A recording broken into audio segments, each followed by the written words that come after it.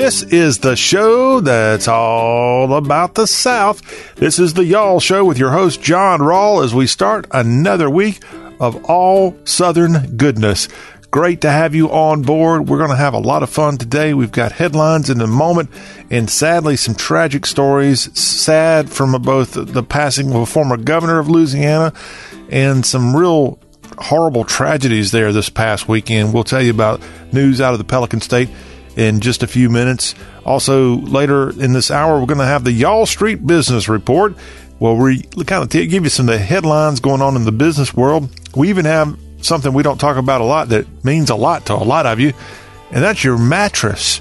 And we've got a little story thanks to CNBC to pass along. And I'm actually going to tell you where some of the leading mattress manufacturers are located, and you won't believe what I tell you. They're from the South, of course. So I'll have that information, and we hope that won't put you to sleep. But if it does put you to sleep, we want you to be sleeping on one of those good Southern Companies mattresses.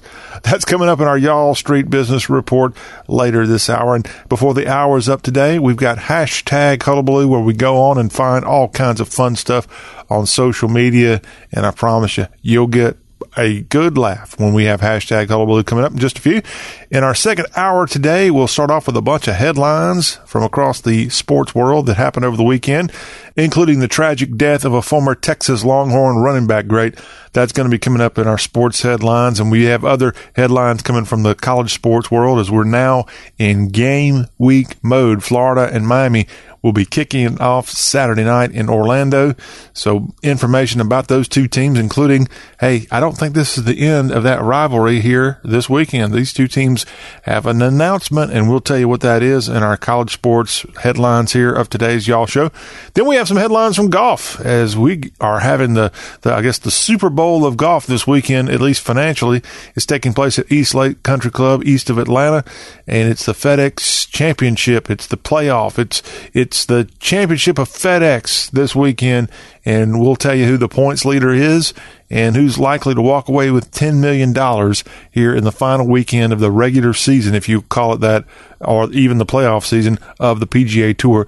Plus, we've got some golf on the amateur side to tell you about. A Mississippian captures the top amateur honor, and we'll let you know who that is. And all that's coming up in our Sports Rewind from the weekend. And later in the show, in the second hour, we're going to welcome in the teller of tales from Takapola. Jerry Short will be dropping by, and he's going to recap what he did last week when he went to Graceland in Memphis for the candlelight vigil that the Graceland property holds each year in memory of Elvis Presley on the day of his death, August 16th. And Jerry withstood the very hot temperature and the long lines and the crowds and everything else there in Memphis. And he's going to let us know what that was like and some of his Elvis stories. All that coming up on our Takapola Storyteller Time with Jerry Short. And that is a look at what is coming up on today's Y'all Show. Sounds like a great time, of course.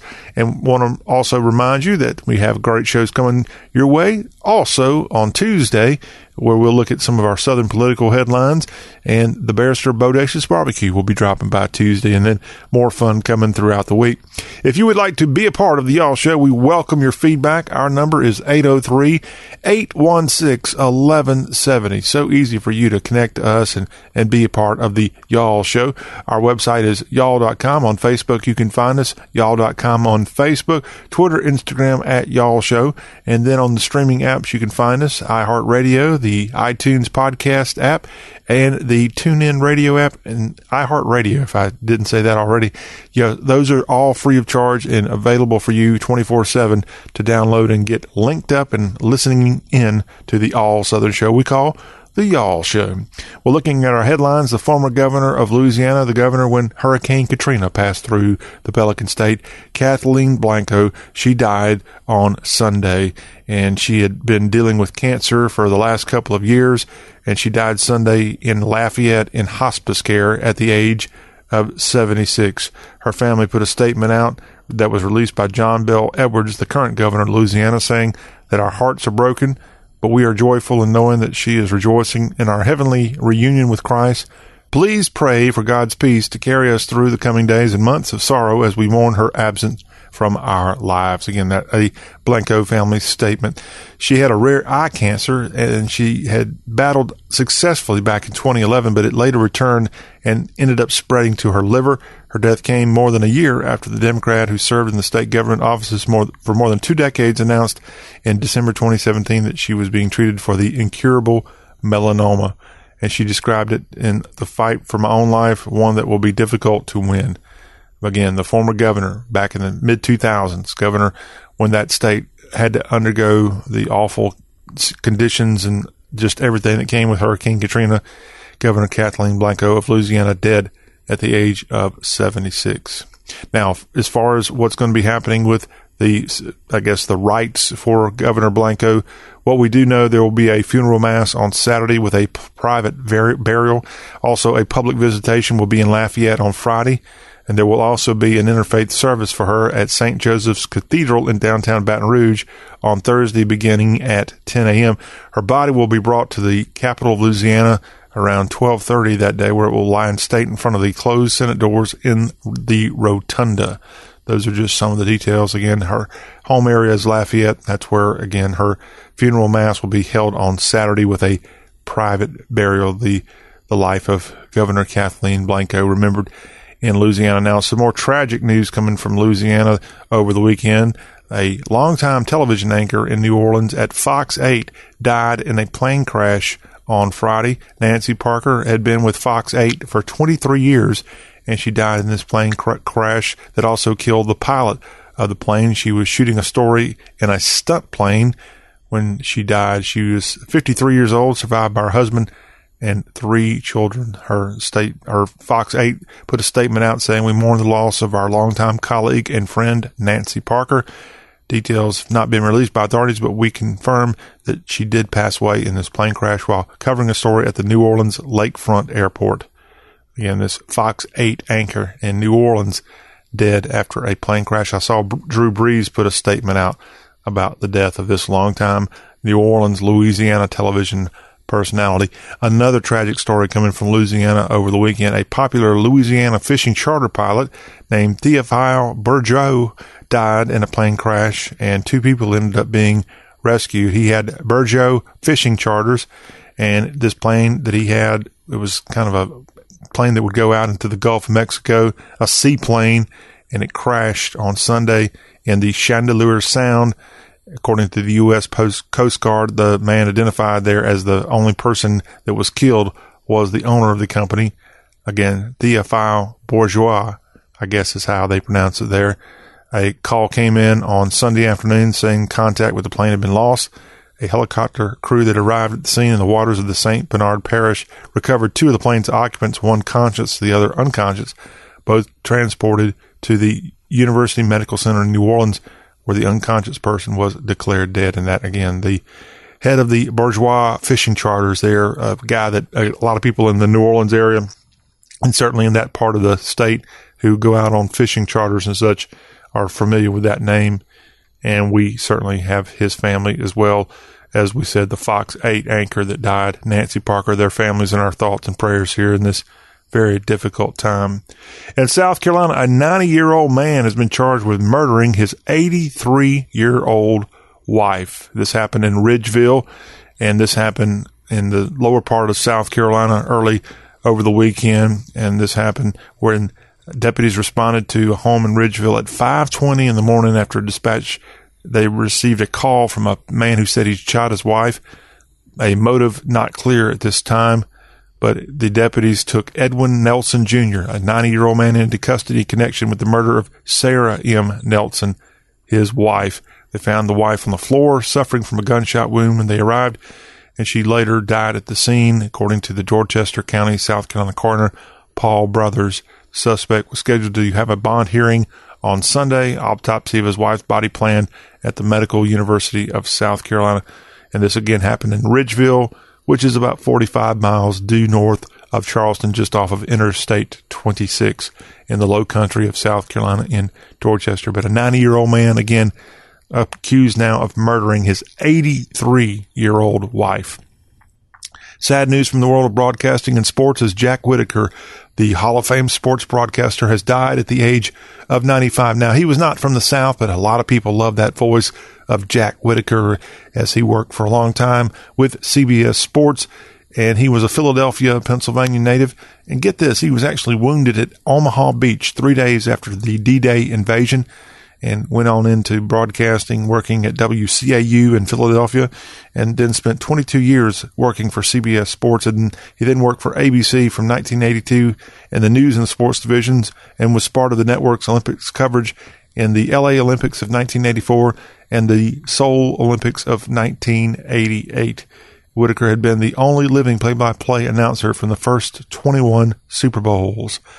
And again, this man passing away at age 95, Jack Whitaker. We'll call him an honorary Southerner here, as many of us grew up, at least in part, listening to his play-by-play on television. Now to Texas politics we go. The lieutenant governor there is Dan Patrick, and he had to receive a stent after heart blockage was discovered. He had this stent inserted in his chest after he experienced some heart blockage issues at the end of last week. A statement from the lieutenant governor's office says Patrick was experiencing significant chest pains and taken to a hospital. A doctor at Houston Methodist Willowbrook Hospital performed a number of tests that were negative, but a final one showed a dangerous heart blockage. Patrick later was released from the hospital and will return to work in the coming days.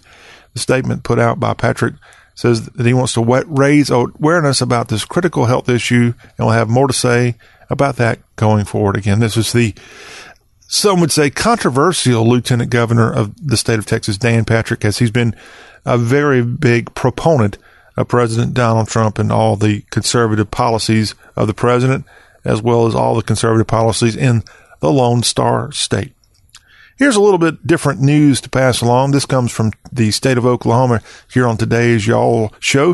The Oklahoma-based Cherokee Nation now plans to appoint a tribe, a first ever delegate from the tribe to the U.S. House of Representatives, which is actually outlined in a nearly 200-year-old treaty with the federal government. In a letter to the Speaker of the Cherokee Nation Tribal Council sent out last week, Principal Chief Chuck Hoskin Jr. requested a special meeting of the council later this month to consider confirming Kimberly Teehee, a former advisor to President Barack Obama, to the position. Hoskin, the tribe's former Secretary of State, was elected leader of the 370,000 citizen Cherokee tribe. That's what we're talking about, the country's largest tribe. In June, she got 58% of the vote. So you might just see what I guess would be a delegate in the U.S. Congress representing Oklahoma and the Cherokee Nation, Kimberly Teehee, as that nation seeks congressional voice in Washington, D.C. And who knew that this is part of a 200-year-old treaty with the federal government? I wonder why the Cherokee Nation hasn't had someone there before, but I guess there's a lot of problems going through the many decades between the Cherokees as well as all the other native tribes in Oklahoma and other southern states and the federal government. We wish her well if indeed the treaty is honored here in 2019. Now, speaking of politics, a bunch of Democratic presidential candidates were in Atlanta over the weekend speaking to black millennial voters. You found Cory Booker of New Jersey there, as well as Julian Castro of Texas and Pete Buttigieg of Indiana. They were all part of this conference that focused on Christianity and the black church. And a lot of the, again, presidential contenders there, organizers with the Black Church PAC, announced they wanted to hear the candidates' plans to combat policies that lead to racism and specifics on minimizing gun violence, mass incarceration, and economic equality. Castro, organizers say, was the first candidate to confirm his attendance at the conference. He touted his plans for fair housing policies and creating national use of force policy to cut down on police brutality. Castro said, "We would go after states that use voter suppression like Georgia did. Stacey Abrams would be the governor if not for what Kemp did to keep people off the rolls."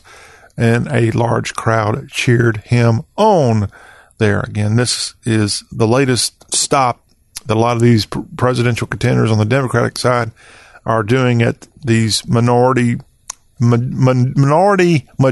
guess you could call it, convention. In this case, these millennial voters that are black in Atlanta, Georgia. And I saw also we'll have some more follow-up on this Tuesday's Y'all Show in our political report. But Beto O'Rourke was bouncing back and forth over the weekend between Mississippi and Arkansas. I don't know if you saw video of him jogging in Jackson, Mississippi, and then I saw him wearing a Razorback hat when he was in Arkansas. He can't make up his mind, can he? Hey, if you've ever traveled down West End Avenue in Nashville for over 25 years, you know, Vanderbilt University isn't necessarily going to win the award for probably having the most rabid fan base. But one thing that I've seen in my many travels of SEC towns that Vanderbilt does that I don't know of anybody else that does this, they've always had that mural right there on West End Avenue at the corner of 28th Avenue South and West End. And it always has the current coaches of Vanderbilt on there. I won't say this is a Picasso. It's kind of loosely done there, but it changes every year, or at least every time there's a coaching change, they put a new mural up there on West End Avenue. Well, believe it or not, this longtime mural in Nashville near Vanderbilt University is gone. The mural had been a fixture on a building there for 27 years as the original business there, You Greek, Me Greek, had it done 27 years ago. But the mural's artist, Michael Cooper, went on Facebook on Sunday to say the mural that was on the wall and has been constantly updated for 27 years is literally gone. And he's not very happy about it. He said he had been talking with Vanderbilt about a total redesign of the mural, and now Vanderbilt is whitewashing it. Literally, there's just a white wall there with a Vanderbilt star, and it looks like Vanderbilt's athletic department is kind of taking this thing over.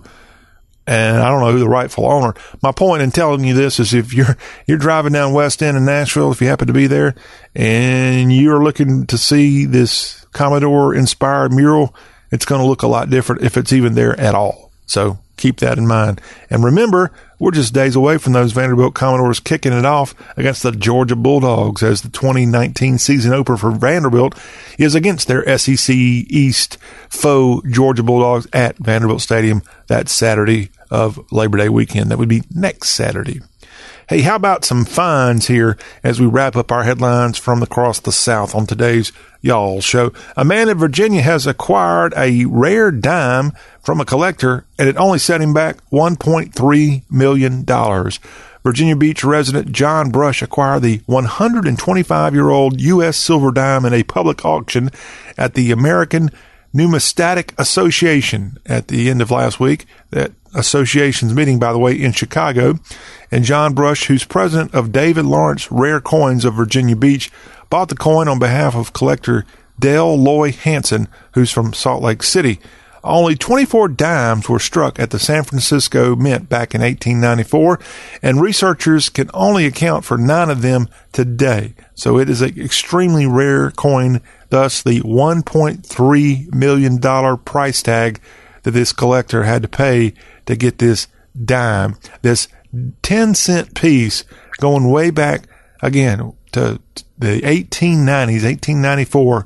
I don't know, I guess they didn't use a lot of dimes in those days or something like that, but now this Virginian has it, at least temporarily, the dime worth $1.3 million. Well, just shy of that amount is some news coming about Duane Allman, the good old Southern rocker, Duane Allman of the Allman Brothers.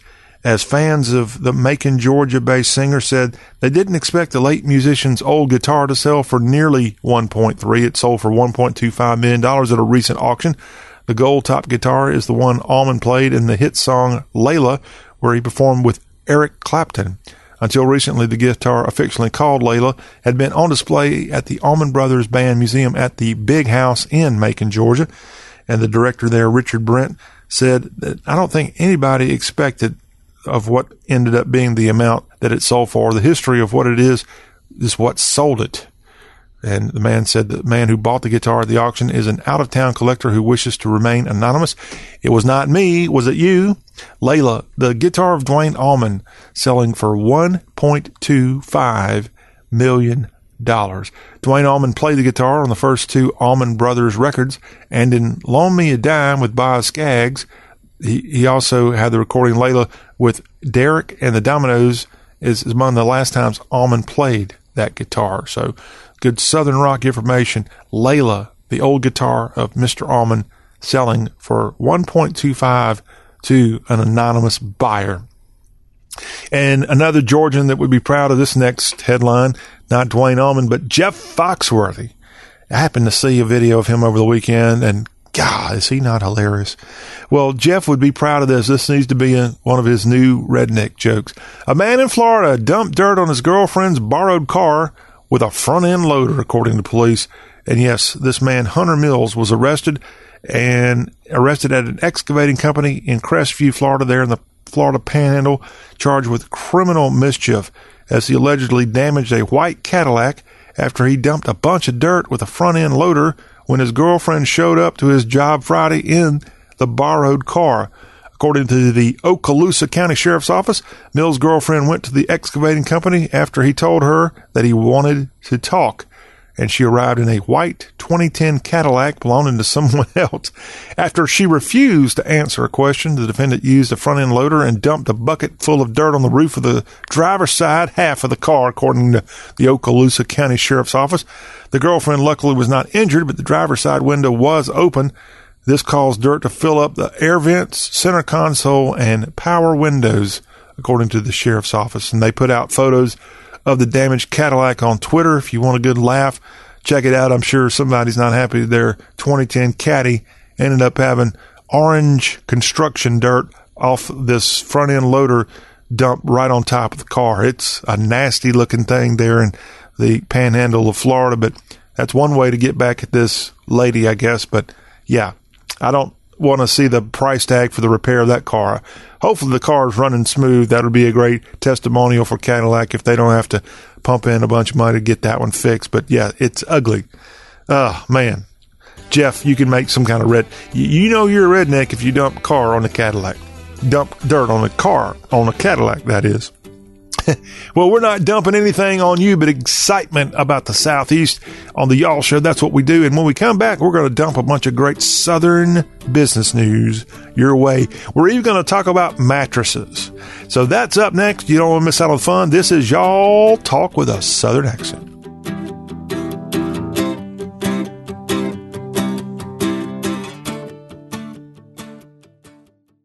This is Shaq for Icy Hot, and I got a few words about pain. See, pain thinks it can overpower you, overwhelm you, but it obviously doesn't know you. You're not backing down from pain, because Icy Hot's got your back. Icy the dull pain, and hot to relax it away. So you can get back to running, throwing, kicking, swimming, cycling, CrossFit, you name it. Because pain does not get the final word. You do. Icy Hot. Rise from pain. Use as directed. Just a few years ago, Mozambique's Niassa National Reserve in southern Africa was a danger zone for elephants. Organized gangs of poachers took them down by the thousands for their ivory tusks.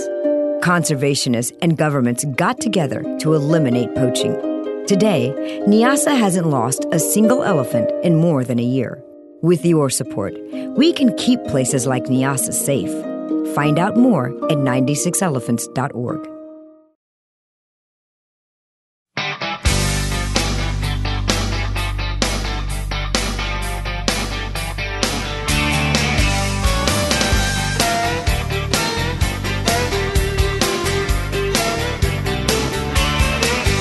It's Friday night, baby, get ready, set, go. Gonna take you to the Crystal and a picture show. Well, the sky's the limit, there's no price too high. Baby, you're the apple of my eye. Got my paycheck in my pocket and some gas in the tank. Honey, your love's better than money in the bank. It's the Y'all Show as we get another week up and going with your host, John.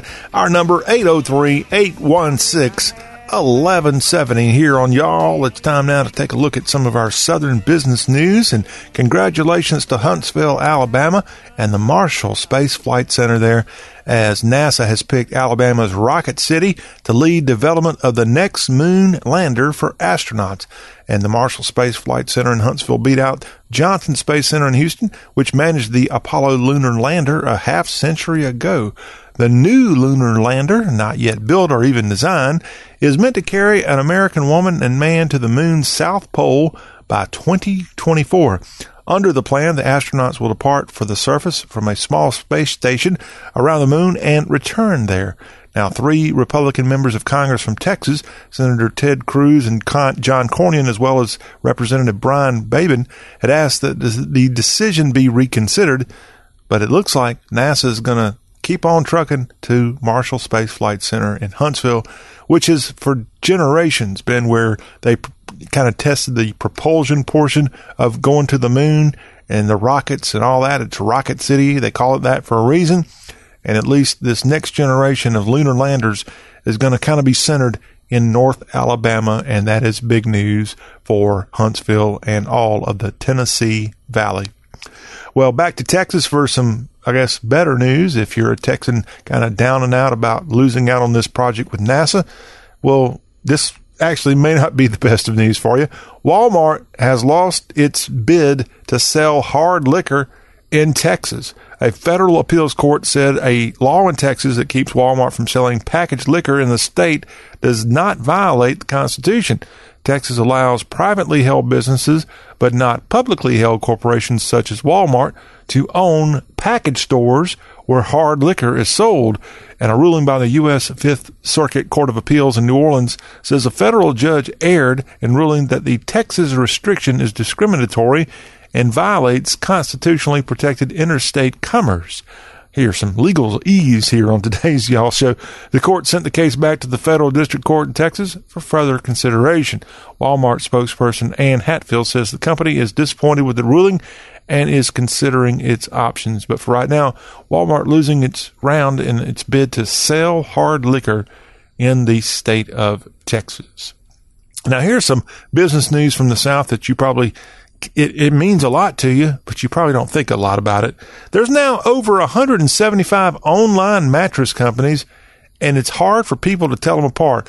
A story out on CNBC.com does a great job of kind of letting you know some of the main competitors out there in the mattress biz. Experts estimate, again, around 175 in the business. Many say the mattresses have very similar foam formulations and sometimes are even manufactured by the same companies. Sameness in the company's branding and marketing strategies create confusion for the consumers. But a lot of these guys have these mattresses, and then UPS and other people like FedEx have to deliver them. The BJFs of the world have to go out there and work hard delivering these bed and boxes. And I know that's tough, along with all the other big packages that they have to deliver. But sure enough, online mattress purchases for, again, nearly 200 companies. A survey by the International Sleep Products Association reported that 45% of mattresses purchased in the last year were done online. That's up from 35% for purchases in 2017. I know there's a couple of things personally I don't really want to have to buy online. I've tried the whole buying shoes online before. That didn't work out too good. There's something about having a real shoe in front of you to try on and make sure it really does fit. So I think shoes still have a purpose out there in brick and mortar stores. And I don't know. I'm convinced. I think we all need to kind of go try a mattress out at our favorite mattress store, of which there's no shortage of them, by the way, and make sure you're going to survive there. But maybe these online deals offer a deal where you can try it out for a couple of days, weeks, and then if you don't like it, you can ship it back. I'm not sure what all their warranties and information are out there. But yes, a bunch of online mattress companies and probably a lot more coming. Now, speaking of mattress companies, I wanted to kind of highlight a couple of our southern mattress companies and let you know where they're located. So up first is the Simmons Bedding Company. And Simmons has its sister company, Serta International. That's kind of what they do. They're one of the leaders in this biz. And the Simmons Bedding Company has been around since 1870. Its headquarters are in Atlanta, Georgia. Their brands include Beauty Rest and Beauty Sleep. The parent company, Serta Simmons Bedding, LLC. Simmons Bedding Company, Atlanta, Georgia. That's a great thing you probably did not know about. Another big one out there in the mattress world is Tempur Sealy International, and they make mattresses and bedding products, and they have the memory foam mattresses. And what a huge company there, Tempur Sealy International, based in Lexington, Kentucky, with 7,100 employees there at Tempur Sealy and out of Lexington, Kentucky. And finally, another mattress company. This one's a little bit more on the online side of things, but they've sold 35,000 plus mattresses, donated mattresses, and just do a great job. And it's Leesa, Leesa. Leesa Mattresses, Leesa.com, the website, and they're born on the restful shores of Virginia Beach, Virginia, and they are a direct-to-consumer online mattress company dedicated to delivering American-made mattresses. Leesa, Leesa. Probably haven't seen that one in a store, only online, but yes, they're a Virginia Beach-based manufacturer of mattresses, and also available in some stores out there too. So check it out. If you're wanting to do a little upgrade on your sleeping device, this might be a good option. And that is a look at some of our Y'all business headlines here on today's Y'all Show. Hope you have a good night's rest now after hearing some of the mattress information that we pass along to you. When we come back on Y'all, we're going to pass along some Southern fun. We've got hashtag Hullabaloo coming your way. It's up next on Y'all.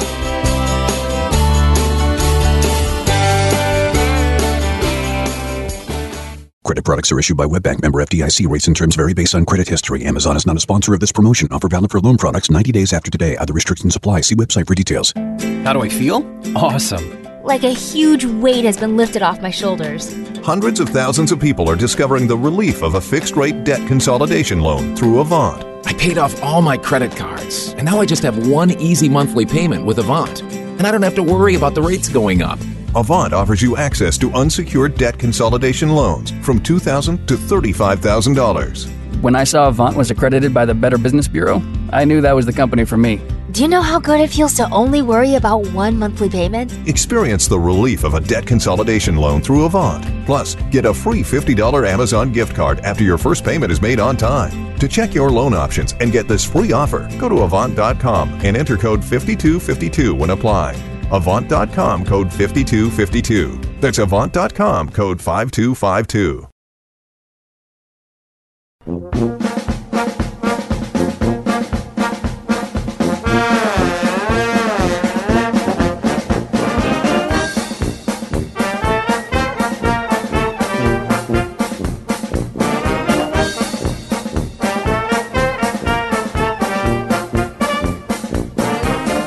Y'all talk with a Southern accent, and we want to hear your accent. Text or call 803-816-1170 with a question or a comment. Follow the show on Twitter and Instagram at Y'all Show. Make sure to like the Y'all.com Facebook page and bookmark the website, Y'all.com, which has bunches of great Southern reads. And get the on-demand editions at iTunes Podcasts, TuneIn Radio, and the iHeartRadio apps. Now back to the Y'all Show with your host, John Rawl. Thank you, madame. And sure enough, those are the ways to connect to the Y'all Show with John Rawl. All right, here we go now on hashtag Hullabaloo Monday edition of the All Southern program. We start off with a tweet coming to us from Al Phipps64, Al Phipps64 on Twitter. Southern chick, PR and development guru, passion for healthcare and social justice. And Al Phipps64 writes, I ask Alexa 99 to play Soundtrack Spamalot, and next thing we hear, do you want to build a snowman? Hashtag Frozen. That bee just doesn't understand Southern at all. LOL, LOL. Gary got it on the first try, which always makes me nuts. She loves him. Okay, I don't know what exactly you're talking about there. But yeah, Alexa just might not be quite the Southern translator. Maybe not quite built at the factory for the South. That would be Alexa. So work on that. Okay?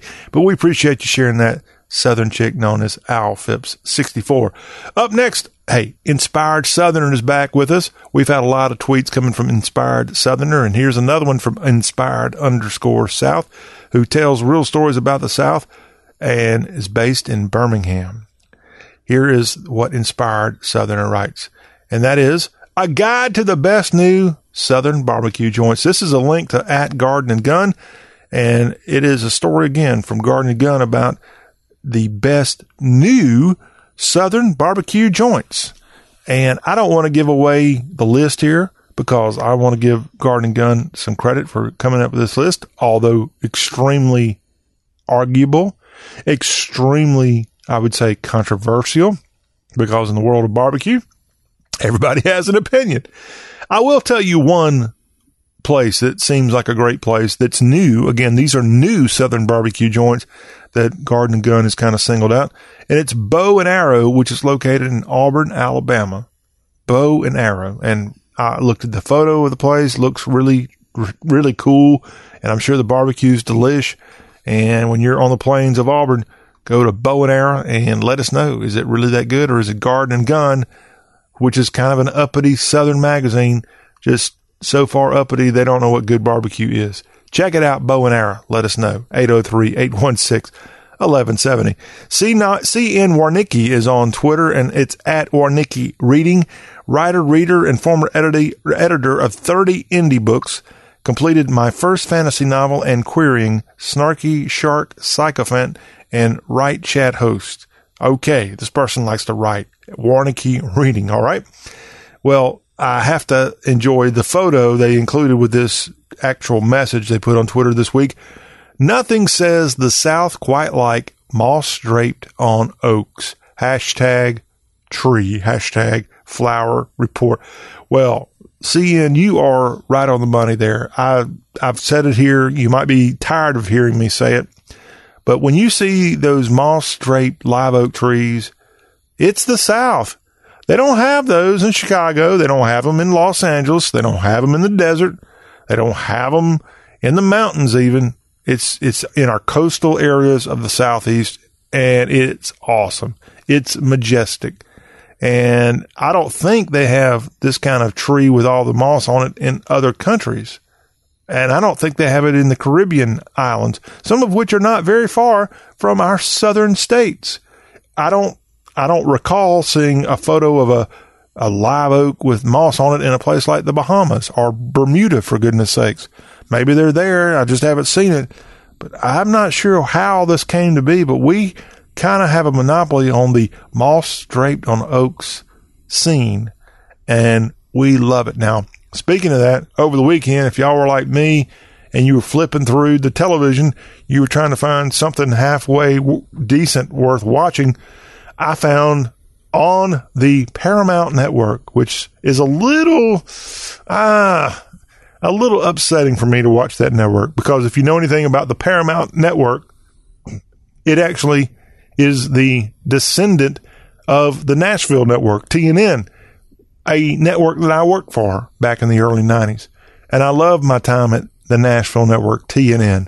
And unfortunately, TNN morphed ultimately into Spike TV, and now the geniuses up north decided to turn Spike TV into the Paramount Network, and there's no connection whatsoever to the South, much less Nashville, with this latest channel that is on most people's DirecTV and or on their cable system. But guess what they were running several times this past weekend? Forrest Gump. And I really haven't seen the movie in its entirety since the 90s, but I did try to watch it on Paramount this weekend. And what a great movie. But boy, it's a long movie anyway. And then if you put it on the cable television where they have all the commercial breaks, it's about a 5-hour commitment if you want to watch Forrest Gump. And they cut out some stuff, and I don't like that. But maybe you watched it just like I did over the weekend. And if you did, you saw those moss-draped oak trees on Forrest Gump, because it's supposed to represent Greenbow, Alabama, and also Bayou La Battery, where Bubba was from. But did you know that Forrest Gump was actually filmed in the Beaufort and Bluffton areas of South Carolina, as well as Savannah, Georgia? But yes, it was primarily filmed in southern South Carolina, the low country of South Carolina. So when you see those old homes and the moss and all that, that's not Alabama. That's South Carolina. Forrest Gump. Check it out. And, of course, the scenes where he's waiting on the bus most certainly were Savannah, Georgia. And he even says that he's there to meet Miss Jenny there in Savannah at the end of the movie. So, yeah, that movie has plenty of good moss-draped oaks, and what a great thing. Certainly Southern. Rodney D. Perry II is on Twitter at RDPerry2. 2 as in 2 eyes, like Roman numeral 2. And Rodney D. Perry's profile says, knowing who I am and not letting another tell me different. That sounds pretty darn good. Well, Rodney put on Twitter this week, I just want the collard greens, cornbread, and rice with some Tabasco and Louisiana hot sauce mixed together. Hashtag lifestyle. Well, hey, that is certainly, you got to know who you are. Your Twitter profile said, knowing who I am and not letting another tell me different. Well, we're not telling you any different, Rodney. You get them collard greens, cornbread, rice. I don't know if that's brown rice, white rice, dirty rice. And you got to have, here's what really is unusual about his combination here. He's got both Tabasco and Louisiana hot sauce all mixed in together. I haven't seen that one. Most restaurants only have one or the other or some other brand. I've seen some restaurants have a whole wall of nothing but hot sauce options because there's a lot of us out there that really love our hot sauces, and we want to try to get the one that we love most. And a lot of you don't necessarily want to go with the more, I would say, the Coca-Cola of Tabasco, of hot sauces, which is Tabasco in my opinion. Louisiana hot sauce is kind of the Pepsi Cola. But then you got all these other smaller brands that are beloved by a lot of you. A lot of restaurants in the South really have those two that I mentioned kind of as their standard bearers of hot sauces. But yeah, mixing it in with the cornbread and collard greens, I bet you that was delicious. And I'd love to know more about Rodney, how it all worked out for you. John Jackson's on Twitter at JohnNXLibris. And he says, goes really well with hush puppies. That's what he puts out there. He's got a picture along with the statement, goes really well with hush puppies, of a picture of Forge Cellars wine, which is actually from the Finger Lakes region of New York State. So it's not a Southern wine called Forge Cellars, but he must like the wine, and he says it goes really well with hush puppies. So a little class here. He sounds like a Garden and Gun reader. Well, Marie Kennedy replied back to John Jackson. She writes about going really well with hush puppies. She writes, what doesn't? Hashtag Southern. You know, Marie, you got a point. I mean, you could put hush puppies with just about anything, any kind of type of food. Italian, you could put it with Mexican. A taco and a hush puppy sounds really good. Of course, hush puppies, a lot of that is cornmeal. And, of course, tacos are made out of corn. And that's probably a great combination. You could have it with, I guess, hush puppies for breakfast would be a good combination too. I don't know who gets the credit for inventing hush puppies, but they need a big hug. Let's give it to them. And that is a great thing to point out here on today's Y'all Show. Now let's go to Jeff Luttrell Outdoors at Luttrell_Jeff, fishing and hunting production company. Make sure y'all check out our YouTube channel and have a great day. So go to Jeff Luttrell Outdoors. And here's what Jeff Luttrell wrote on Twitter this week. Dang sure am glad I found a new way to get rid of those mosquitoes. Hashtag outdoor living, hashtag Tennessee, hashtag outside. And again, Jeff Luttrell Outdoors. Check out the YouTube channel. Looks like he's based in Tennessee and is all over the volunteer state with great outdoors coverage. He's got a little GIF he put up on Twitter this week. A simple way to kill mosquitoes. He's got 3 ingredients. Well, 4. I should mention 4 here. 4 simple ways to kill mosquitoes. You got to have salt, white tequila, a stick, and a rock. All right. But he's got a kind of statement here to go along with these 4 items of how to kill, simply at least, mosquitoes. Skeeters. You don't want those skeeters when you're traveling throughout the volunteer state, especially in the outdoors. You might be going into the Elk River or the Duck River or the, let's see, in East Tennessee, you got the Pigeon River. In West Tennessee, you got the Forked Deer. You don't want to have a bunch of skeeters there, or in the Hatchie River or Lord knows you might be brave enough to try to do some outdoor stuff around the Mississippi and West Tennessee. So you got to have a couple of things, according to this man, to help out, to kill mosquitoes, kill them mosquitoes: salt, white tequila, stick, and a rock. But here, you also need to know this. The mosquito thinks that the salt is sugar. When he eats the salt, he's going to get thirsty. Thinking the white tequila is water, he drinks it and gets drunk.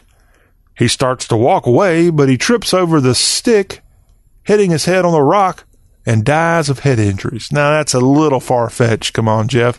But point is, maybe a mosquito might, if you got that tequila, you might as well pull out the salt, the stick, and the rock, and let's just test Jeff Luttrell Outdoors and see if this really works. Don't know, but again, he sure is glad he found a new way to get rid of them mosquitoes, and we're all ready to get rid of them mosquitoes. But I'll tell you what, Jeff, come back to me in about 3 months, 4 months when it's cold, and I bet you won't find too many mosquitoes in the volunteer state when you're out there fishing, hunting, and everything else that you're doing. Speaking of that, I was traveling over the weekend, and I don't really get too excited about the outdoors, but man, at dusk, right when the sun was setting on Saturday evening, I was driving alongside a cotton field, and staring right at me, like 5 feet away from the road, was about a 10-point buck. Just looking me right in the eye, wasn't moving. It looked like a statue. And I was blown away. And I thought, man, that is cool, because we don't see bucks that often. I'm sorry. We see does all the time. We hardly ever see bucks.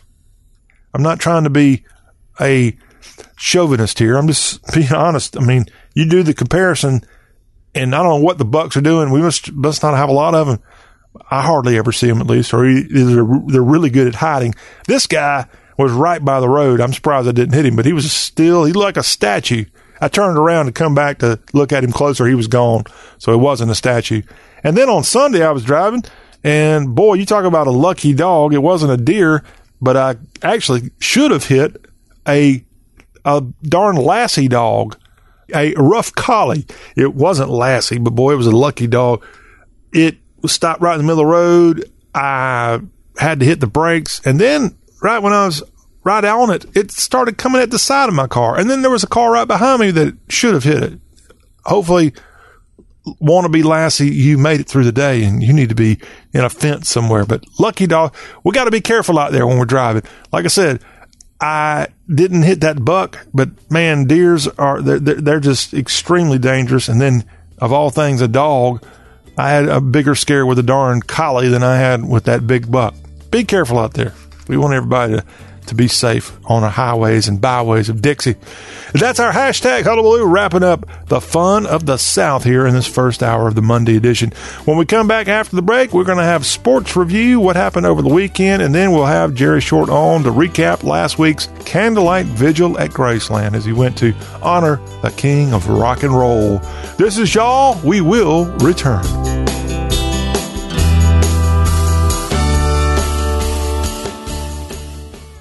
Blue Star Medicated Ointment gets 5-star reviews from our loyal users for fast relief of the pain and itch of almost any skin irritation.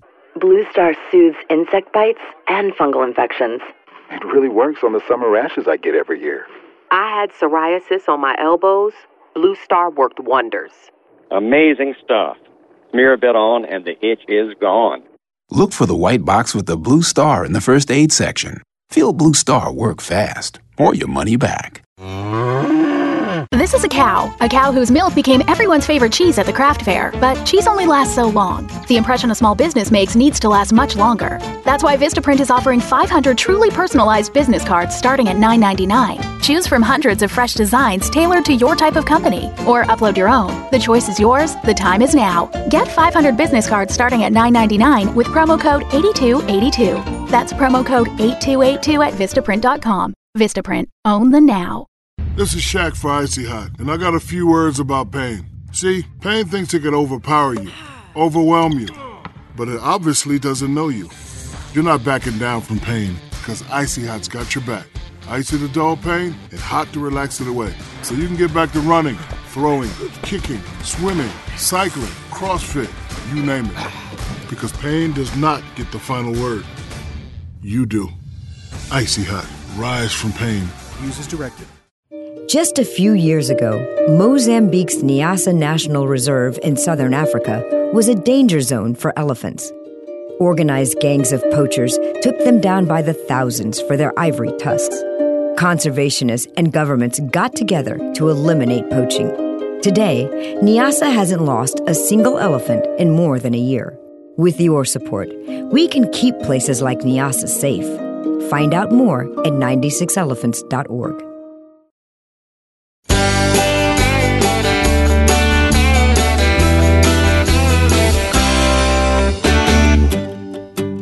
Back into another hour of the show all about Dixie.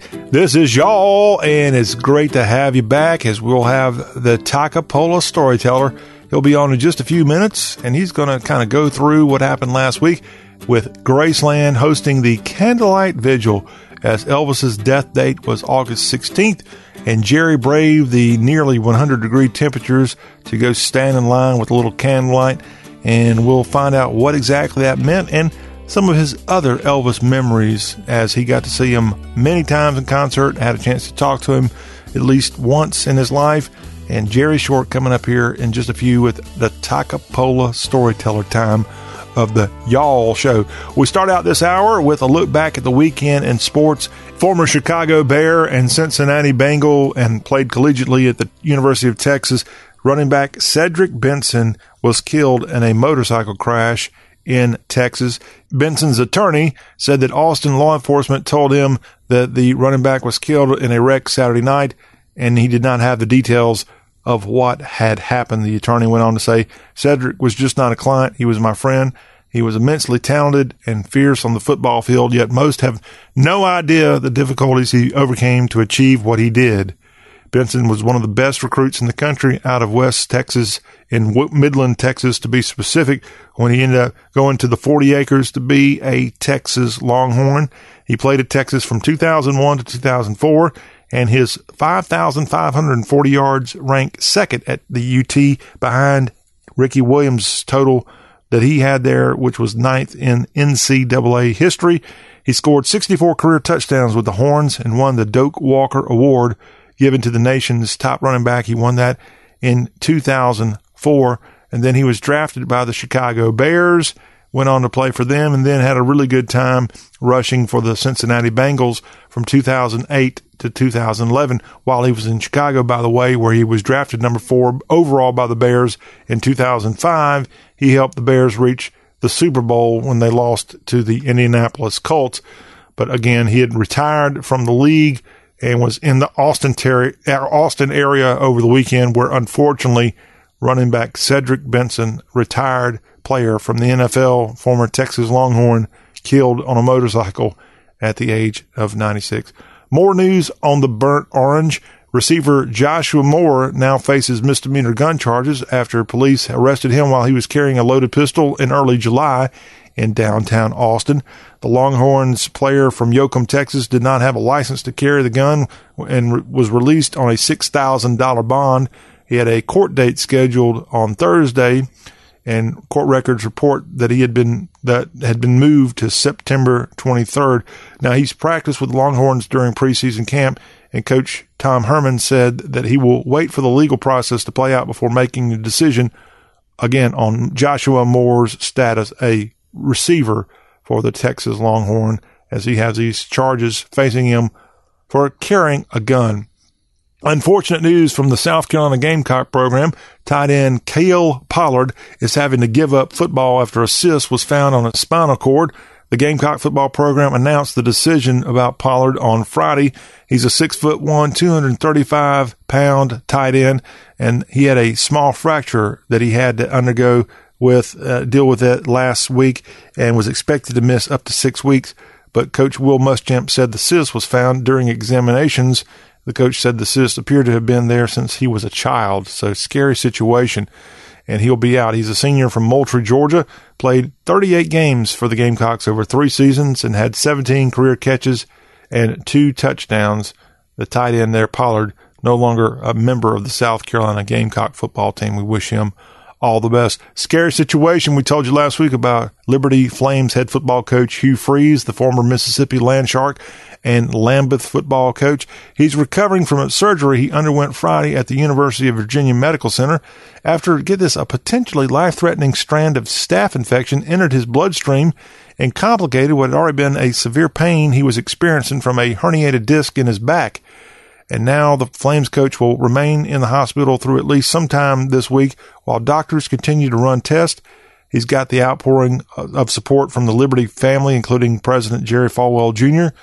And again, the Flames getting ready to start a new season. But right now, the coach, Hugh Freeze, who's had a rough couple of years after being fired for his off-the-field issues in Oxford, and then ended up going to be an Arizona Hotshots assistant coach of the Alliance, and then quit that before it even started because he had a chance to go be the head coach at Liberty, a second chance, if you will. And now he'll be, I guess, trying to recover from this near-death experience of a staph infection for the college football coach.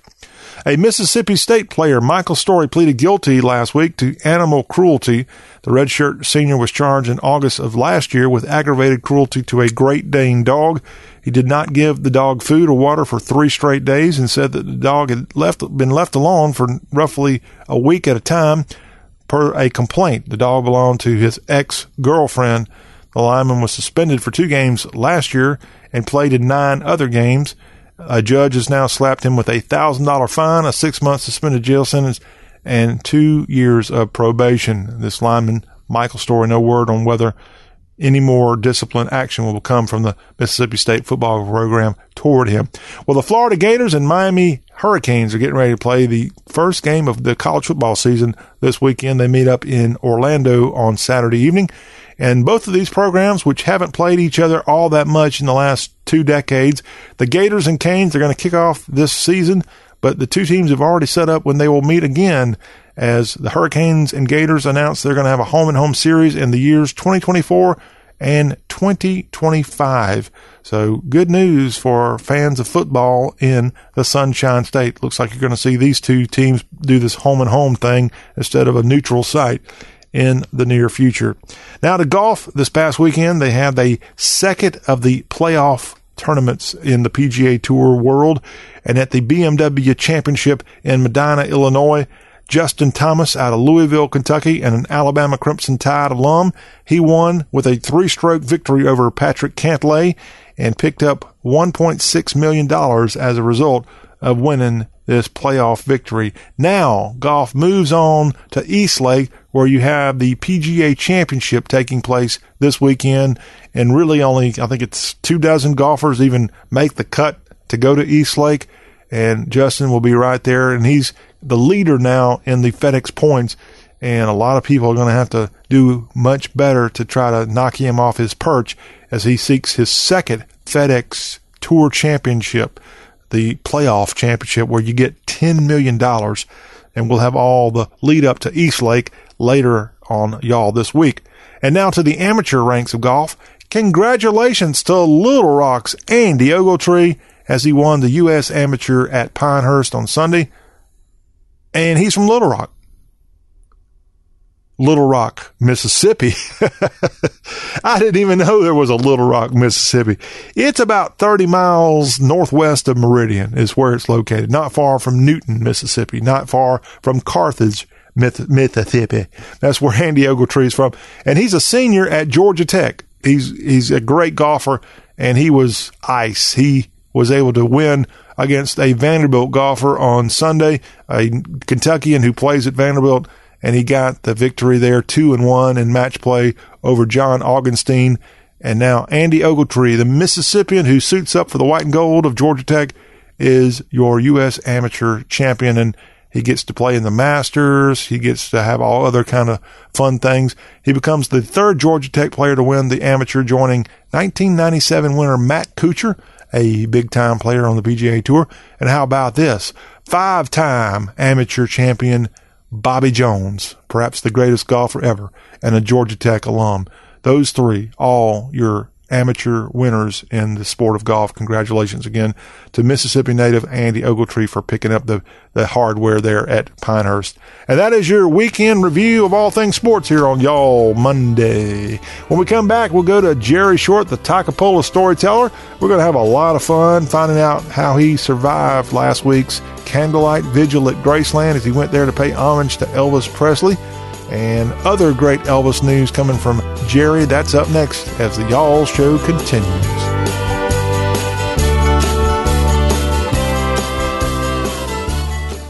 Blue Star Medicated Ointment gets 5-star reviews from our loyal users for fast relief of the pain and itch of almost any skin irritation. Blue Star soothes insect bites and fungal infections. It really works on the summer rashes I get every year.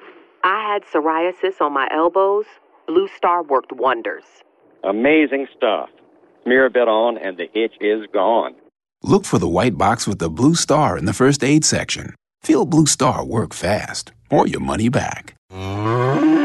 This is a cow whose milk became everyone's favorite cheese at the craft fair. But cheese only lasts so long. The impression a small business makes needs to last much longer. That's why Vistaprint is offering 500 truly personalized business cards starting at $9.99. Choose from hundreds of fresh designs tailored to your type of company, or upload your own. The choice is yours. The time is now. Get 500 business cards starting at $9.99 with promo code 8282. That's promo code 8282 at Vistaprint.com. Vistaprint. Own the now.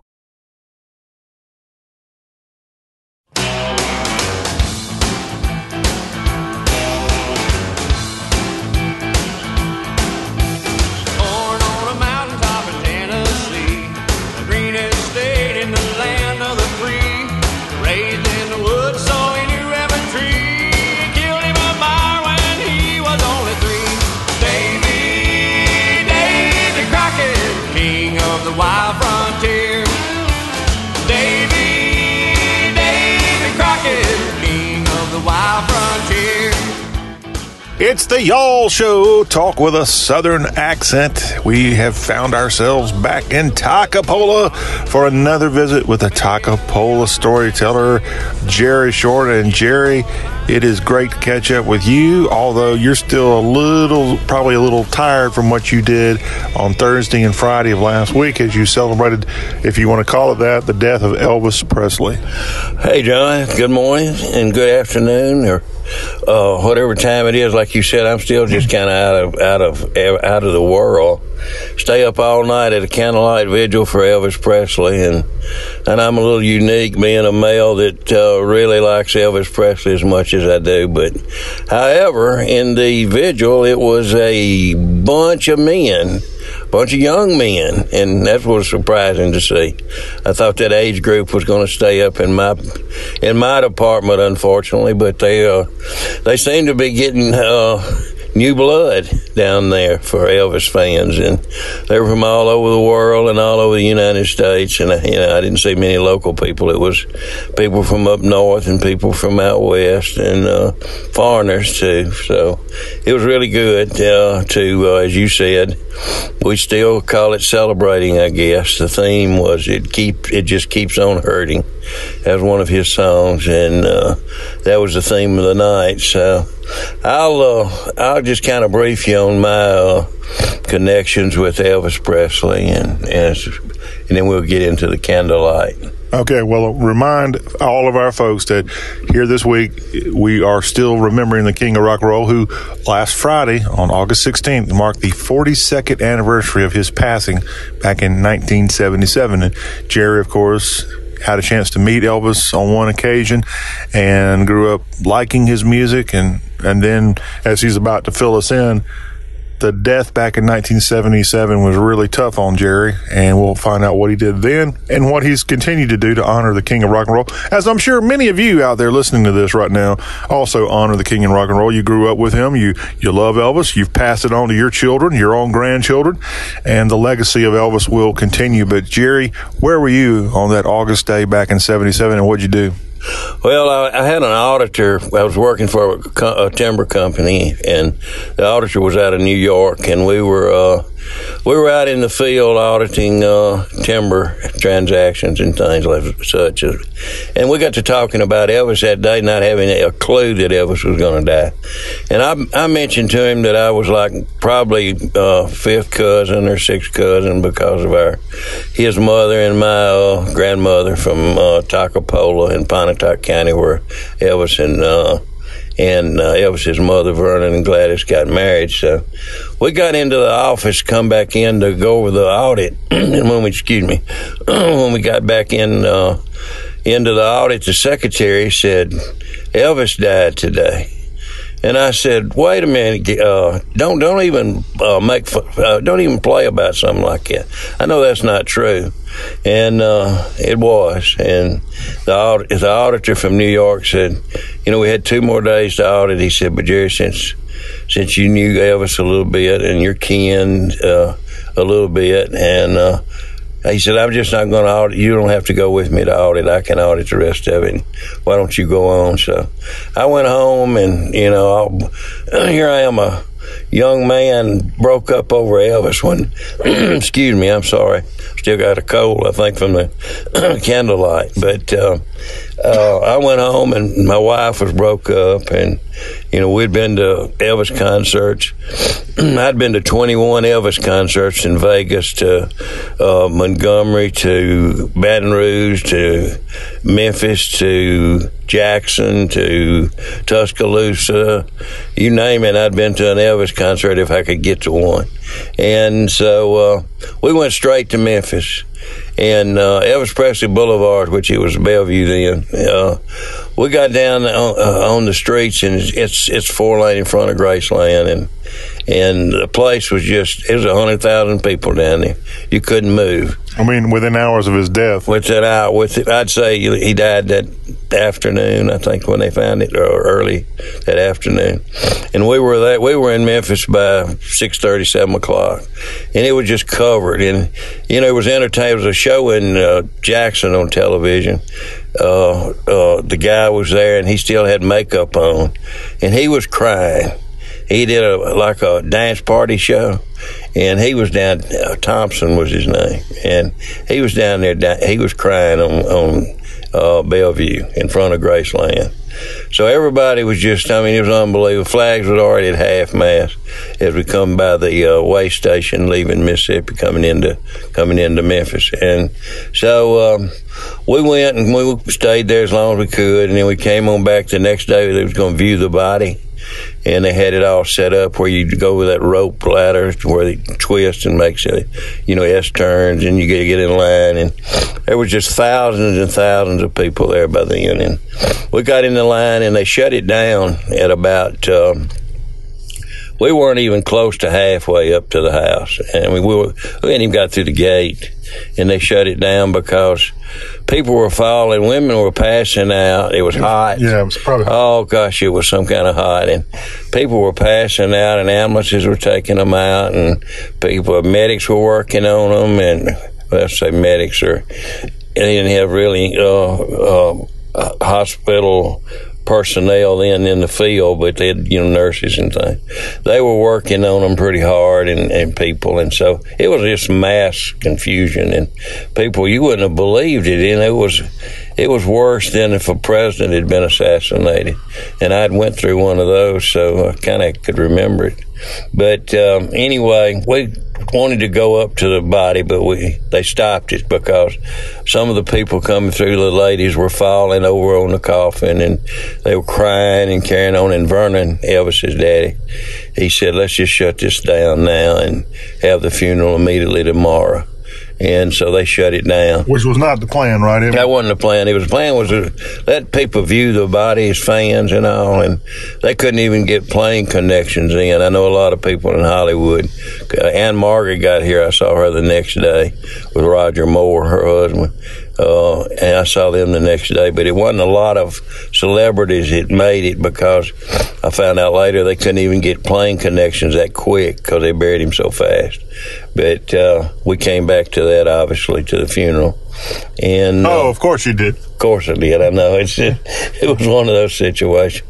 But on a lighter note, the first time that I really got close to Elvis, and I wasn't like a major Elvis fan. I liked Elvis music. However, I wasn't one of the, I could go with Pat Boone or whoever else was available at the time, Tutti Frutti Rudy or Jerry Lee Lewis or anybody. But he had a ranch when he was making movies. He didn't do a concert for years, and he had a ranch down in Mississippi at Horn Lake, just across the state line from Graceland, and Circle G Ranch. And me and my wife and my mother had an employment agency in Memphis, so we was up there a lot. And we went down to the ranch, and Elvis and his entourage were coming out the front gate. And it was Red West and all that, Sonny and all that West, and Sonny and all that bunch, So as they were coming out the gate, I told my wife and my mother, I said, "That's Elvis in that front." He had a lot of El Caminos that he would buy and give and sell to a friend. He wouldn't sell them. He wouldn't just give everything away. So we followed it, and he stopped at a gas station in Horn Lake, right there on the railroad track, a Gulf station, I remember well. And he had a cowboy hat on, and he had riding chaps. I think he was doing a movie at that time called El Charro or something like that. It was a Western. So he must have been getting ready for it, because he looked like he did in that Western movie. So we stopped there, and I told my mother and my wife, go on up and get his autograph and get all that and do it, and they didn't. They were too bashful. So I said, well, I'll go do it. Well, I got out, and Priscilla was sitting in the vehicle that Elvis had been in, but Elvis was propped up on the gas pump as they was doing it with his buddies. And I walked up to him, and I said, "Can I get your autograph?" My wife and all that too. And I'd been looking at Priscilla, but when I got up there and I looked at Elvis, he had some kind of charisma that was just fascinating to me. And, I'm supposed to be a macho type guy. And Supposed to be. I use the word supposed. Mm-hmm. And so I look at Elvis, and I look at his eyes, and I look at him, and he's friendly, and he's nice, and he says something. Well, tell him to come on up here. I'll give him an autograph. And I said, they're bashful about this or something. And he was really nice. So as I walked back, I never looked back at Priscilla. She had one of them honeycomb hairstyles back then, and I never really looked at her. Elvis looked so doggone good for a man. I got in the car, and I told my wife and my mother, I said, "Look, y'all know I'm a straight guy, and I love women, but that dang Elvis Presley is the best looking man. A man's not supposed to be that handsome." So I liked Elvis from then on, and every time Elvis would come around, I'd get a doggone ticket if I could. They were hard to get. I've camped out to get them and go to his shows, and then started going to Vegas to some. And so anyway, that was my first really connection with Elvis. And when I had met his daddy and talked to his daddy a lot before, so I had said something about I knew Vernon, and he said, "Yeah, Vernon's a character in me." And I said, "Yeah, but Vernon was running a backhoe across from Graceland when that was just a pasture over there." And I stopped by one day because I could run equipment, and Vernon wasn't making any progress with a Construction King Case 500 backhoe, and he was on that creek that runs behind the airplanes over there where they have them across from Grace. And I said, "Vernon, I'll move this dirt for you if you want me to." And, "Oh no, I'm doing this. Elvis is going to buy me a dozer when I finish moving this up to the other end of this creek here." And they won't push it in. So I guess Elvis was letting Vernon play the stuff that he didn't get to do when he was a young, poor guy, broke like I was. So anyway, it was real interesting. And I'd stop by and talk to Vernon all the time and try to convince Vernon that we were kin. And Gladys was a Chickasaw Indian, and I was a Chickasaw. And Vernon said, "No, we're Cherokee." Well, I found out later Vernon was a Cherokee but he married a Chickasaw. his family back down the line, and that he did have Cherokee blood in him, but Gladys had Chickasaw, and it was Gladys loved Presley, and that's how we tied in. But Vernon never would buy my story. He thought I was trying to get in the will, I guess. Yeah, I don't blame him. Jerry, of course, Elvis passed away mainly because of prescription drugs. Did you know, as a great fan of his and a family member, supposedly, that he had these kind of issues? No, it was all inner knowledge, if it was such, and they should have taken care of him. I think Dr. Nick probably prescribed him anything he wanted. Elvis could get anything he wanted. So the only time we knew he would be sick a lot, because he would stay on the 10th floor of the Baptist Hospital, and he was up all night performing, and he'd sleep in the daytime. And if you would ride down Union and look at Baptist Hospital, if the 10th floor had tape and paper wrappings on all the windows to keep the light out, you knew Elvis was in town and he was in the hospital. And he went to the hospital a good bit. But that's the only indication that I ever had that, there was something wrong with him. Thought he might have, because his mother died at 42 years old also. And she was a good-looking, thin woman. And, Elvis got some weight later, a lot of weight, and swelling looking like that. Now, I know that's probably, too many prescription drugs. And then, I'm not going to say he didn't do any other drugs. I think most Hollywood probably did. But it just, I don't want to think he did, but I don't want to be naive and think he didn't either, because the whole doggone protest group then, which he wasn't a protester. As you know, he went to the White House with Nixon, and he gave President Nixon a gun, of all things. I don't know NRA probably appreciated that, but I don't know if anybody else did. But didn't Nixon give him a badge? Yeah, he gave him a badge, and Elvis had a collection of badges, and he'd ride with the cops sometime at night. You'd see him come out the gate, and he'd ride with the Memphis police, and he was real. Marsh was a chief of police there then, and he made him an honorary deputy. Elvis liked that kind of stuff, And so anyway, it was a different time and a different day, and you had your idols, but Elvis went so long without concerts. He was just doing those, and they got to be such sorry, cheap movies. They could film them faster than you could film a series of Brady Bunch. And but he was the highest paid guy in Hollywood making movies, and those old cheap movies and songs. And so he lost some of his fan base then, but he got back to live performances. And when he did, he just, the rest of his career, he toured and he performed live on stage, which it was really something to see. When they would do the Space Odyssey. And it'd come out, and he'd come out on stage, and they'd build it up to this big bang, and he'd bust out, and here I am, supposed to be macho, but I'd get chills even when he would come out on stage like that, and usually with some Polk Salad Annie or something like that to kick it off, But it was really good, and I enjoyed it, and that's the reason that this has gone on for 42 years after, it's ironic. He was 42 years old, and he's been dead 42 years. It's almost seems impossible. But I've gone to quite a few of those things, those candlelight vigils that they have on the anniversary of his death. But, at one time, it would be so crowded that you couldn't get in because the Memphis people were coming. It's not as crowded now, but I was really surprised that there was as many people there the other night as it was, because you kind of expect it to die out. Well, we're going to keep talking about it after the break. We're going to come back. I want to ask you how this event the other night that you attended, how it was, how you survived.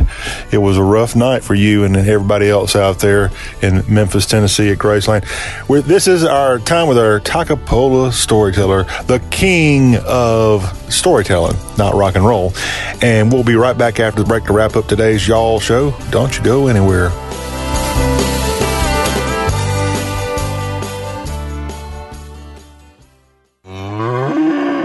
This is a cow whose milk became everyone's favorite cheese at the craft fair, but cheese only lasts so long. The impression a small business makes needs to last much longer. That's why Vistaprint is offering 500 truly personalized business cards starting at $9.99. Choose from hundreds of fresh designs tailored to your type of company, or upload your own. The choice is yours, the time is now. Get 500 business cards starting at $9.99 with promo code 8282. That's promo code 8282 at Vistaprint.com. Vistaprint. Own the now.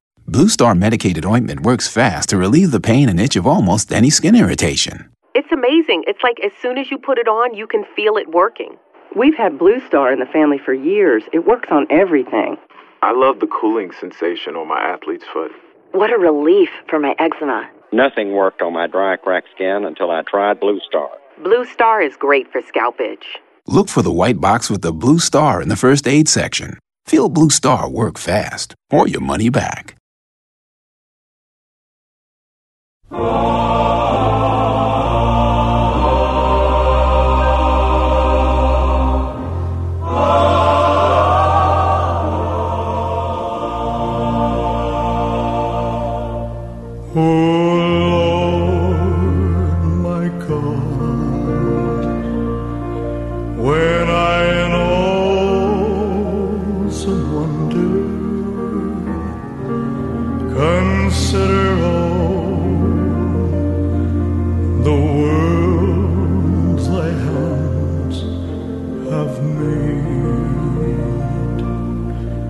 I see the stars, I hear the rolling thunder, thy power throughout the universe displayed. This is the Y'all Show as we conclude our Monday edition. Talk with a Southern accent with John Rawl, and our Takapola storyteller, Jerry Short, still with us as we're remembering the king of rock and roll, Elvis Presley. Jerry actually attended last week's vigil there, the candlelight vigil they hold at Graceland each year, and he's been to that numerous times since 1977. And Jerry, you were there last week, and you were mentioning before we went to break, you've seen some changes through the years with the people going to that candlelight vigil for Elvis each year, and now you're seeing both young and old alike there. Yeah, John, of course, we were all young at first, and as it developed along, it seemed like it was not as many young people. And I thought, well, this thing's playing out. The Elvis is phenomenal. It can't continue. But, each year it would be, they'd set up memorials on the street and set on the street. And it'd be a lot of people from overseas. Because I know when me and my wife went in the other night, some foreigners taking a picture, welcome to Graceland. And then they asked, you want us to take your picture and all this kind of stuff. And they couldn't speak English good, but I don't even know what nationality they were. But we ran into a lot of those kind of people. They're still flying in from all over the world. Fan clubs come from everywhere, and they're there, and they bring their kids, and some people do, and there's even kids in a stroller now. That kid didn't know what it's all about, but maybe. But we stay in line. You have to line up to get the candle to go up there, and they have a program that starts like at 8:30, and then the vigil starts at 9 when you walk up to the graveside, and so there. You get in line, and it's this rope line, and it twists, and kind of like it was for the funeral, and we got in it pretty early, about 8:00, and I'd had a knee replacement, but it was so many people ahead of me still that it took us till about 10:30 to get through the gate, and they bring an eternal flame down from the burial site. They bring it down and light the candles. So as you come through, they have two people that brought the eternal flame down, and after the program. And like I said earlier, the theme was, it just keeps on hurting.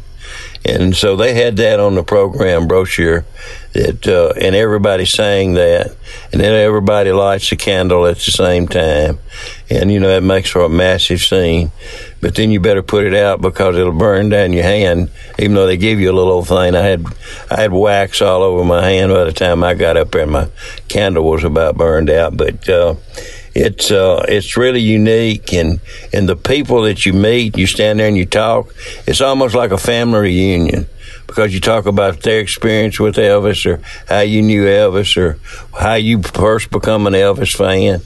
And this goes back to the 50s, and I mean, it's phenomenal. I saw Elvis in he did a concert in Grenada in a little old bitty gym.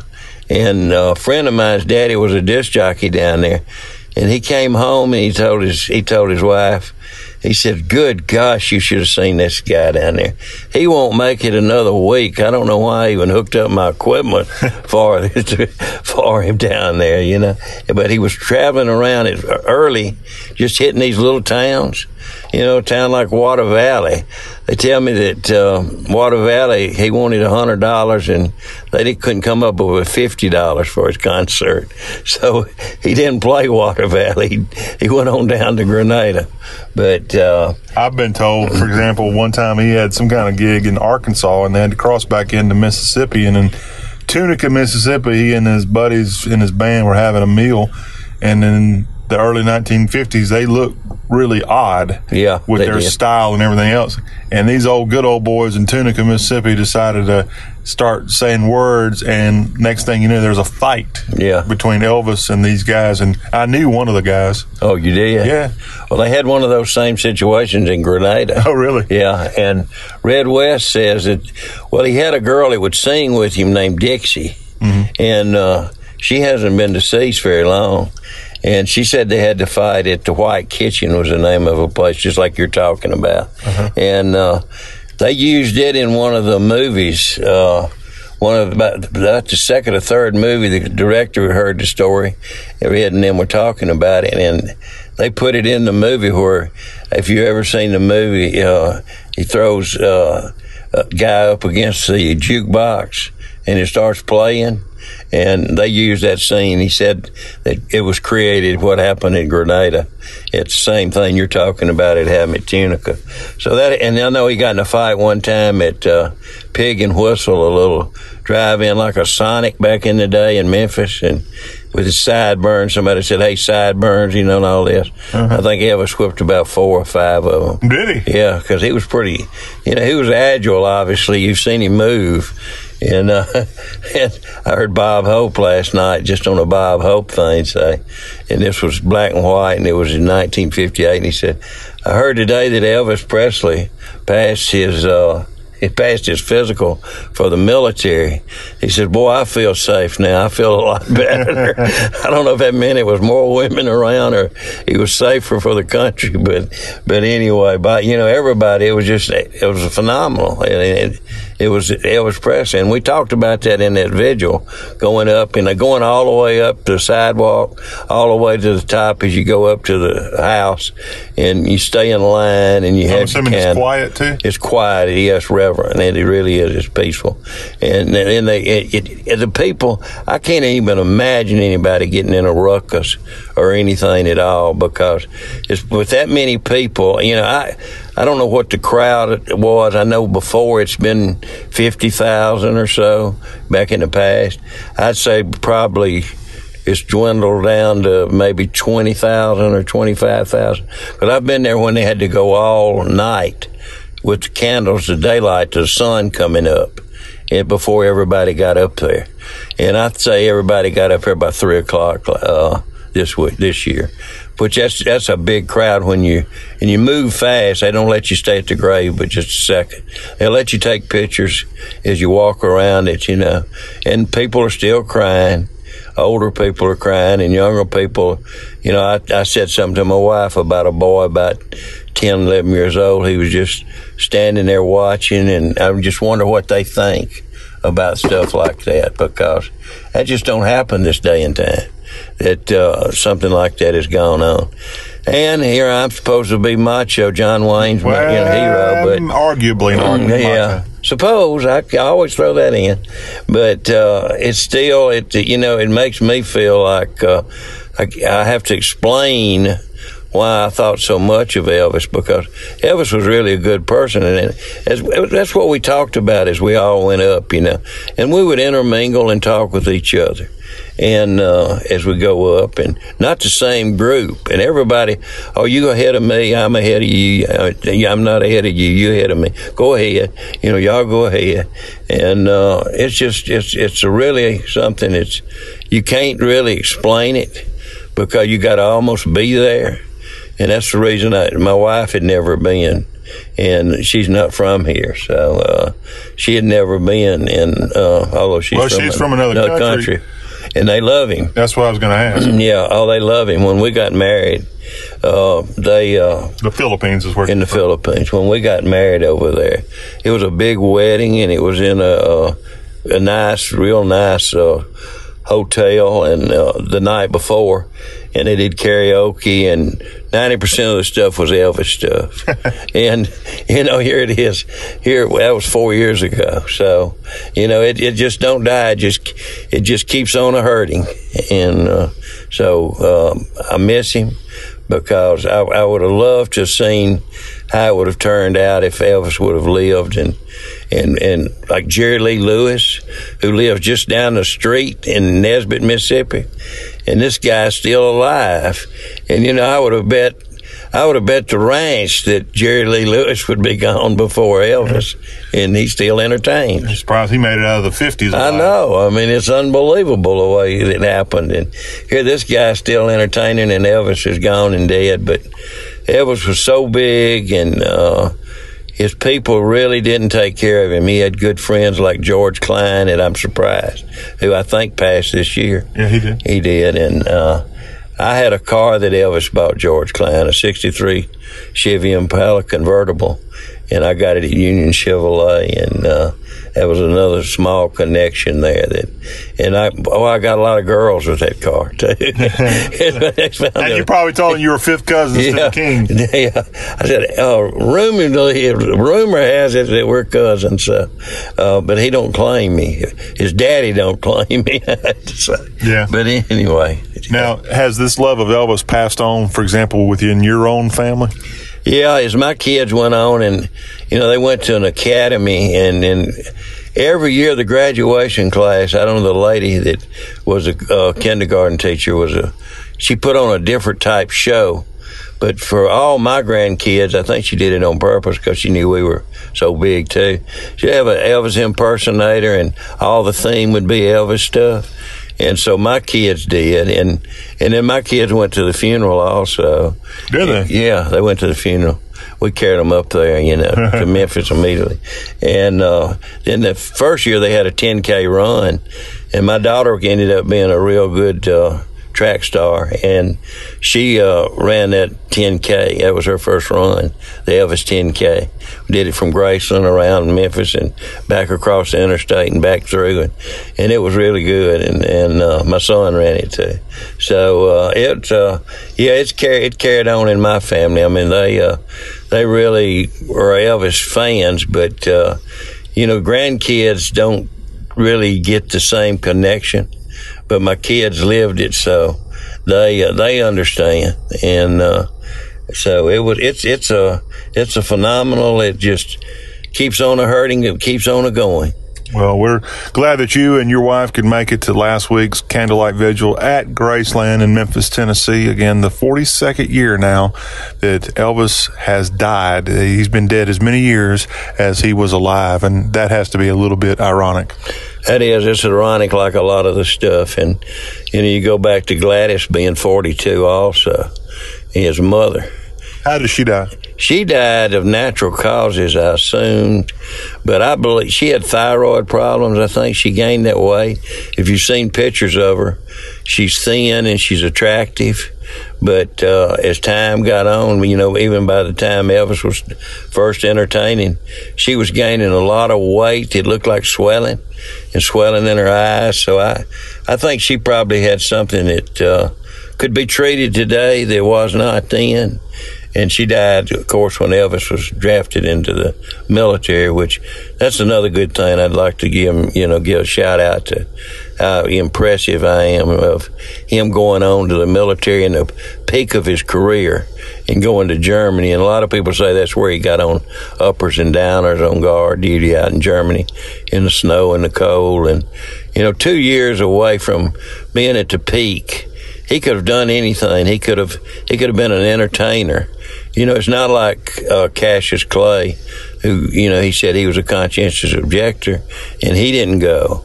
He stayed out. They didn't even take him.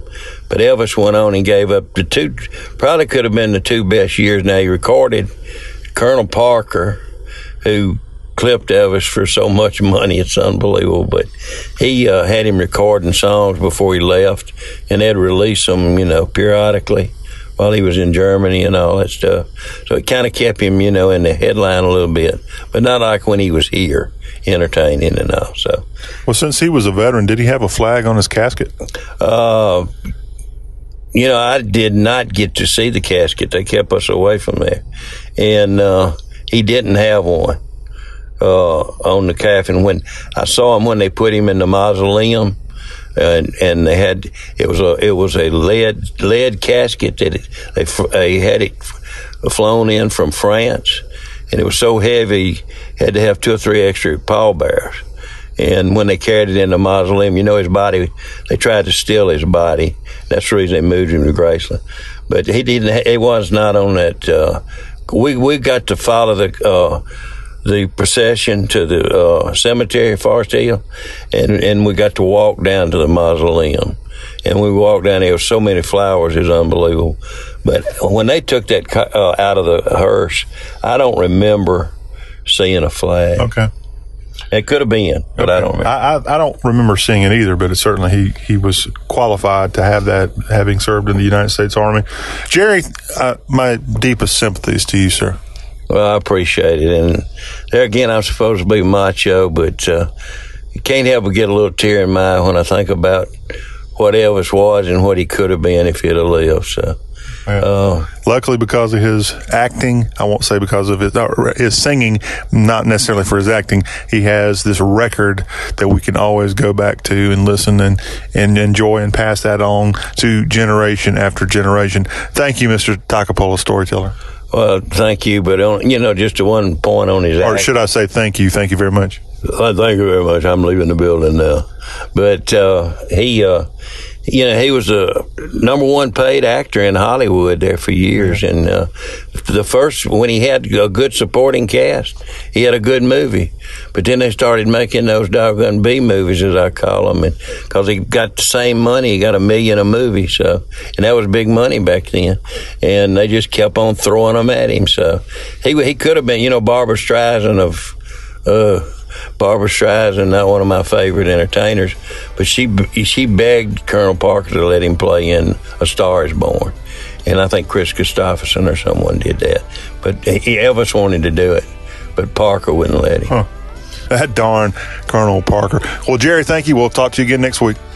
Okay, John, looking forward to it, and I'll see you then, buddy. All right, this is Y'all Talk with a Southern Accent. Thank you for joining us. We'll be right back here tomorrow with an all-new episode of the show that's all about the South.